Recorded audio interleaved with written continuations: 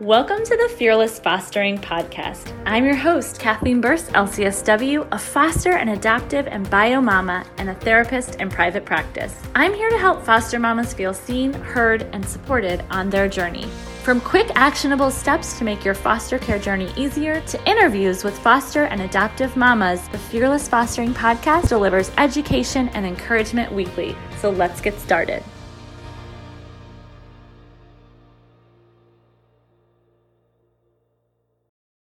Welcome back to the Fearless Fostering Podcast. I'm your host, Kathleen Burst, LCSW, and I'm so excited to be joined today by author Amy Morin. She is a former foster mom as well, and she is a psychotherapist, and she has a lot of wisdom to share with us. Author of one of my favorite mental health books ever written called 13 Things Mentally Strong People Don't Do, as well as several other books. So thank you for being here, Amy. Thank you so much for having me. Absolutely. So would you start by just giving us a little bit of background of your experience with foster care and being a foster mom? Sure thing. So I started as a foster parent pretty much when I got out of graduate school. I think I was 21 or 22. And it's something I had always wanted to do. And so my husband and I immediately said, let's just start the process and see what happens. So we went through the home study process and got things rolling, knowing that we just originally wanted to do just respite care to sort of see what it was like. And I was working as a therapist, so I started seeing kids in foster care, and I knew some of the struggles that foster parents experienced, as well as I knew what birth parents were going through. I saw a lot of birth parents as well. And so originally our home study said we were interested in kids like 4 to 12, but we ended up with a lot of teenage girls over the years. And again, originally it was just mostly respite care. We had some short-term kids that came through, sometimes emergencies. We didn't have any biological kids, so we were flexible. So if they called us with a last minute placement, we were often able to do it, even though we weren't sure whether it was going to be for 24 hours till they found another home, or sometimes it was several weeks, sometimes it was several months. And then when I was 26, my husband passed away suddenly. He had a heart attack, and which you're not supposed to do when you're 26, but I found myself a widow and then had to make the decision, do I want to be a single foster mom? I took a break for quite a while, in fact, but eventually decided to go back to it. I thought, okay, this is something I had always wanted to do. And so a few years after that, I started doing it again. And then a few years after that, I got remarried. And fortunately, my husband was on board with doing that as well. So we had more foster kids over the years. And then, as you know, I wrote an article called 13 Things Mentally Strong People Don't Do that went viral, and had an opportunity to become an author, and decided not to stay in the state of Maine where I had been a foster parent, but now I live on a sailboat in the Florida Keys, which is why right now I don't have any foster children living with me, because we live on a boat and it's not really a place for foster kids to live. Yeah.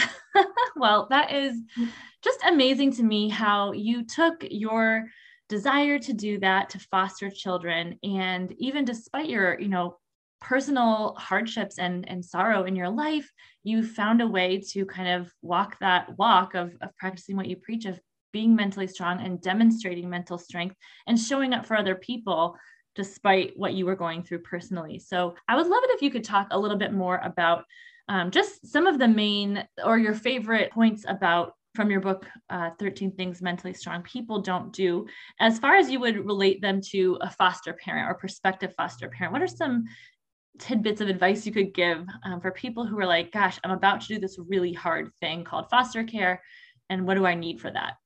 So, the number one thing in my book is that mentally strong people don't feel sorry for themselves. And the reason that is number one, because that's where I was at in my life. I had lost my mom, my husband, and my father-in-law, and I just thought, this isn't fair.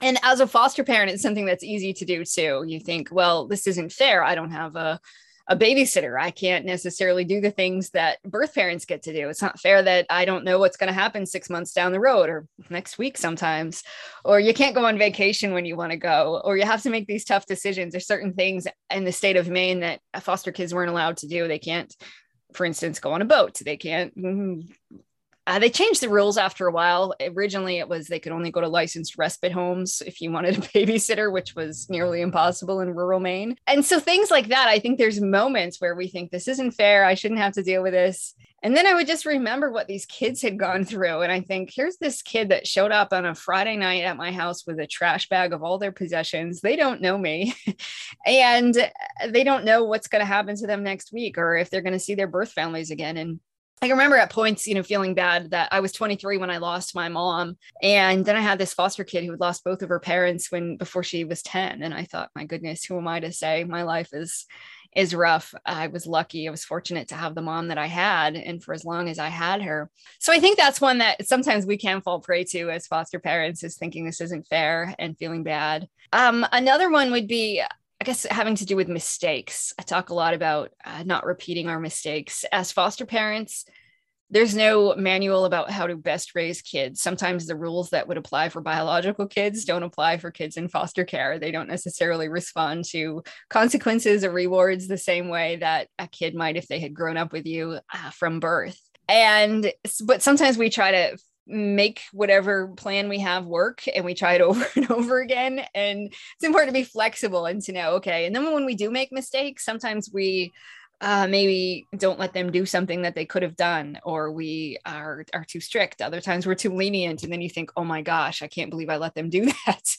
But to know that we're all going to make mistakes, especially as foster parents, you're learning this, and it takes a while to get to know the child and to know what's going to work best for them, and to just learn from your mistakes when you do make them, and not to be too hard on yourself, to know that, yep, and this is going to be a lot of trial and error to figure out what's going to work best for them. And sometimes it's those simple little changes that we make, and we don't necessarily know what might trigger a trauma response from them. And it's hard to figure that kind of stuff out, but you learn as you go, and to be forgiving of yourself when you maybe make a mistake, or you step over the line, or you lose your cool, or say something that you know probably you shouldn't have said, but to know that all of those things are going to happen. That's okay. Learn from them and move forward.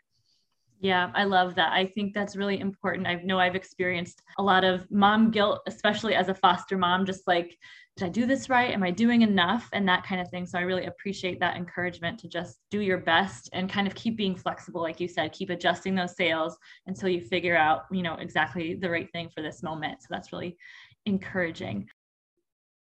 Hey, Foster Mama, I just wanted to make sure you heard about Fearless Fostering, my deeply connected group coaching program for foster mamas. Fearless Fostering is reopening for enrollment in January. The program includes a luxury retreat, a curated community of foster mom friends, and ongoing coaching with me. Applications are open now for everyone on the wait list, and there are only 10 spots available for this round of the program. You can join the wait list today at fearlessfostering.com. Was there ever a time as a foster mom where you were like, I don't really know how to handle this, even with my experience as a therapist or as a seasoned foster mom, where you're just like, I'm not really sure how to handle this? Oh, absolutely. As a therapist, I would see foster kids in one light, and I'd be like, oh, okay. And some things were crystal clear. When they're in your house, you'd think, boy, you get to know them better. Everything must be so much easier. No, that's not true. All the emotions that come along with being a foster parent can cloud your judgment. It's harder sometimes to figure out objectively, like what's going on, or why they're reacting in certain ways, or why certain things you're doing aren't working. So yeah, there were plenty of times. One kid in particular that comes to mind, he was 4, and he used to make himself vomit. And his former foster mom basically gave him bread and water as a way to say, well, then this won't make you vomit. And so he was coming to my house for respite care. And so those are her instructions. Just give him a piece of bread with butter on it and a glass of water, and he might make himself vomit, but he's doing it on purpose. And I just remember thinking to myself, like, has this poor kiddo had plenty of physical workups? Where are we in terms of his psychological care? It's not normal for kids to make themselves vomit on purpose. If they are, they're telling us something through that behavior. Mm-hmm. But I can just remember getting those instructions from the foster mom and trying to decide, do I listen to what she tells me that she does? I don't know if this is something that's been recommended by a therapist, if it's along with his treatment plan, do I just do it my own way? And then it was like, do I talk to the guardian and say, do you know this is what's going on? Here's a mom feeding this kid bread and butter and water. And again, just strange position to be in. And so we addressed it with the guardian and to try to figure out what's going on. And I gave my 2 cents as both the foster mom who was giving respite to this kid, but also as a therapist, like, we need to make sure this kid is getting everything that he needs at home. But there were several times like that where I would get a kiddo and be given sort of the background on them. There was another girl, it was a teenage girl who had been kicked out of every placement she'd ever been in. And she came with a million warnings about how bad her behavior was going to be. And it was another one of those instances where she showed up with a trash bag on a Friday night and had been kicked out of she was with a relative and had been kicked out and burned pretty much every bridge that she had. And so then knowing, okay, here's this kid that they said was aggressive, she could be violent. And those are sort of where I drew the line. I was a therapeutic foster mom, but I didn't want to sleep with one eye open. So if I had a kid that I thought was going to be aggressive to the point of being violent, I would say no. But something about this kid, I said, yeah, I'll try it until you find another placement. And it turned out she was fine. We did this point system that we started out with, and she was really involved from day one, but I knew that something wasn't right because one of the questions she asked me, we were figuring out points like, hey, what do you want to earn this summer? I knew she was probably going to be with me for the summer. So we sat down and we talked about this point system. She said, yeah, I want to go to the movies. She wanted pizza. She wanted to go to an amusement park. No problem. We set some goals, had a really clear point system. 6 points is this and 12 points is that, whatever it was. But she said, how many points do I need to be able to see my brother? And it was like in that moment, I thought, oh, somebody has taken away. All she had was a brother. She's the one whose parents had both passed away, and she had one biological brother. And it was clear at that moment that had been used as punishment, that you won't get to see your brother if you're quote unquote bad. So we made it really clear. You can visit your brother whenever you want. I don't care how much trouble you get into. We're still going to make sure that you get to visit your brother as long as that's a healthy thing for you. And it was like in that moment, once she knew, oh, I can see my brother. And when she started earning points, there was one day that entire summer that she didn't earn all the possible points. She'd gone to some summer camp and some kid said something really quite inappropriate to her and she kind of lashed back, but that was it. And she turned out to be a really good kid who was able to go on to be adopted. But I just remember getting that report about all of her bad behaviors and all the things not to do. And it was, again, one of those, do I follow all of this to a T or do I just figure it out for myself? And we basically decided to give her a fresh start when she came, and she did really well. I love that, because I do think that is, the narrative that follows some of these kids is just really not fair given the circumstances, the trauma that they've been through. And like for you, even to take the time, thankfully, and as a therapist with your background knowledge, to be able to investigate a little bit, what would be the root of some of these behaviors? Because again, kids aren't naturally inclined towards wreaking havoc and making life hard for people. They really want to please the adults that are caring for them and things like that. So I love that encouragement for all of us, just to remember, gosh, let's just dig a little deeper and see what the truth might be that we don't know yet about these kids. Yeah, absolutely. Okay. So for a mom or dad who's considering foster care, what are some things that you might say, okay, from a therapist perspective and from a mom who's been there perspective, what are some things they could do to mentally prepare themselves for this foster care world? So I think some people have this idea that it's going to be like a Hallmark movie, that this foster child is going to come in, they're going to be super grateful that you've taken them in, and everything's going to go great all the time. That's usually not the case. And if that's your expectation, you need to change that before you start taking kids in, because the reality of the situation is that it's hard, and that you have a lot of expectations on you in terms of making sure that kids get to appointments and that they go to visits, and you don't always have a lot of guidance from other people about how to handle certain situations or what to do. And when kids come to your house, sometimes they're really angry and they just want to go see their birth families, and they don't want to stay at your house. And so to expect them to be grateful, or that you're going to immediately read stories together and you're going to be one big happy family, it's just not going to be like that. So I think mentally preparing yourself to know that your job is to provide them with food and shelter and everything that they need, and to love them. But you have to also be able to do that with knowing that there's no guarantee how long they're going to be with you or what's going to happen in the future, which is really hard to do. And even when in my case, I knew that I wasn't fostering to adopt. I was just doing more short-term placements. So I knew that they were eventually going to move on, but we didn't know when. And that was just so uncertain. But it's true in all cases with foster kids that things can change at the blink of an eye, and you just don't know. And to know that sometimes placements don't work out, but it might not necessarily be your fault as well, that sometimes it's just not a good match for one reason or another. And that's okay. It doesn't mean you were a failure. It just might be that a foster child and your biological sibling child aren't a good match, or that a foster child needs something that maybe your family doesn't have. And that's okay. It doesn't mean that you're bad or that you're ineffective as a foster parent. But to know that there are some places that are better matches and some that aren't. Yeah, that's huge. Absolutely. There's no such thing as like failing at foster care. You're doing the best you can in any given day. And, sometimes that means just figuring out a better place for a kid, and that's okay. Right. Okay. Well, I want to switch gears just a little bit to ask you about your newest book that you wrote, 13 Things Strong Kids Do. What is that about, and why did you feel the need to write that book? Oh, good question. So my first book, again, I had no plans to become an author. It just started out as a letter to myself. Published it online, it went viral, and got invited by a literary agent who said, oh, you should write a book. And I didn't even know what a literary agent was at the time, but wrote that book thinking, okay, I'm a therapist who wrote a book. But shortly after that book came out, I started having a lot of people ask me, well, how do we teach mental strength to kids? And so that actually led to my second book, which is a parenting book, 13 Things Mentally Strong Parents Don't Do. And after that book, I started getting lots of questions from women asking, well, what does it look like to be a strong woman? Because truth be told, a lot of examples of mental toughness are men, they're athletes. So we wanted to say, that's a good point. We should probably talk more about women.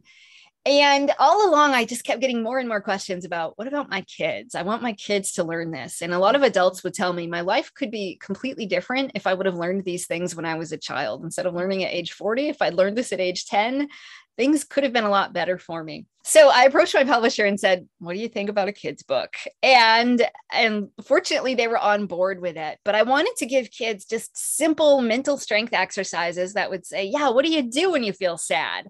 Or how do you even recognize how you're feeling today? Or what about when you're nervous? Or maybe you're going through something at school or something with your friends. How can you handle those situations? I know as adults, most of us weren't really taught, how do you handle your feelings? And as parents, we're pretty good at calming kids down, cheering them up, reassuring them, but we want them to know, how do they do those things for themselves? So this book is really written for kids, and like the 8 to 12-year-old market is my target range, but I'm finding some parents are reading it to their younger kids, and plenty of teenagers are finding it helpful too.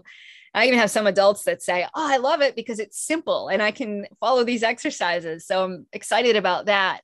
But basically, I just wanted to give kids some simple tools that they can remember in the moment. Like if you're anxious or stressed out, smell the pizzas one. It's this really quick breathing exercise that kids will remember how to do. Sometimes we tell them, breathe slowly and count to 10, but they don't remember that in the moment. So I wanted to give kids just simple strategies that they could do so that they feel empowered. Like, even though I can't control what that bully just said to me, or I can't control that mom said I can't go somewhere this weekend, here's what I can control. And you can always control your breathing. Love that so much. I am literally like getting it for my kids for Christmas. I'm ready to good. Share it with the world too, because it is so important for kids. And I think too, even just as foster parents or any type of parents, to be able to equip kids in our care with strategies that work, that, like you said, they will remember. It's one thing to like learn it one time, but if you don't remember it in your time of need, then what good is it? So really making it simple and applicable is really a gift. So thank you for that. I was excited to be able to put it in the world. And then it's been so fun to get pictures of kids reading it. Or I had one kid who loved it so much. He wrote me a letter and said, I'd love to give it to all the kids in my class. And so we helped make that happen. So then the entire class sent me a picture that they're reading the book in school. And I think, oh, how wonderful. That is wonderful. And even my husband's a teacher, and I feel like I want to give this to him and like give this to like the teachers in their school, because it's very important, that the social emotional side of learning is just as important, if not more important, than the stuff that they're learning through, math and writing and things like that. Definitely. Yeah. I think when we teach kids, like, how do you deal with anger? Because it doesn't matter how good you are at math, but if you have a horrible temper that you can't control, you're probably not going to be that successful in life. So I'm hoping that this book will give kids those tools that they need. Huge. Absolutely. Well, thank you so much for being willing to be a guest. I want people to be able to connect with you and follow you and get a hold of your amazing books and resources. So where's the best place for people to find you online? My website is Amy Morin, LCSW, as you know, licensed clinical social worker.com. And on there, you can find links to my books and my other resources. Awesome. Well, thank you, Amy, for your wisdom. And we look forward to see what is next for you and just keeping following along with you. Well, thank you so much for having me.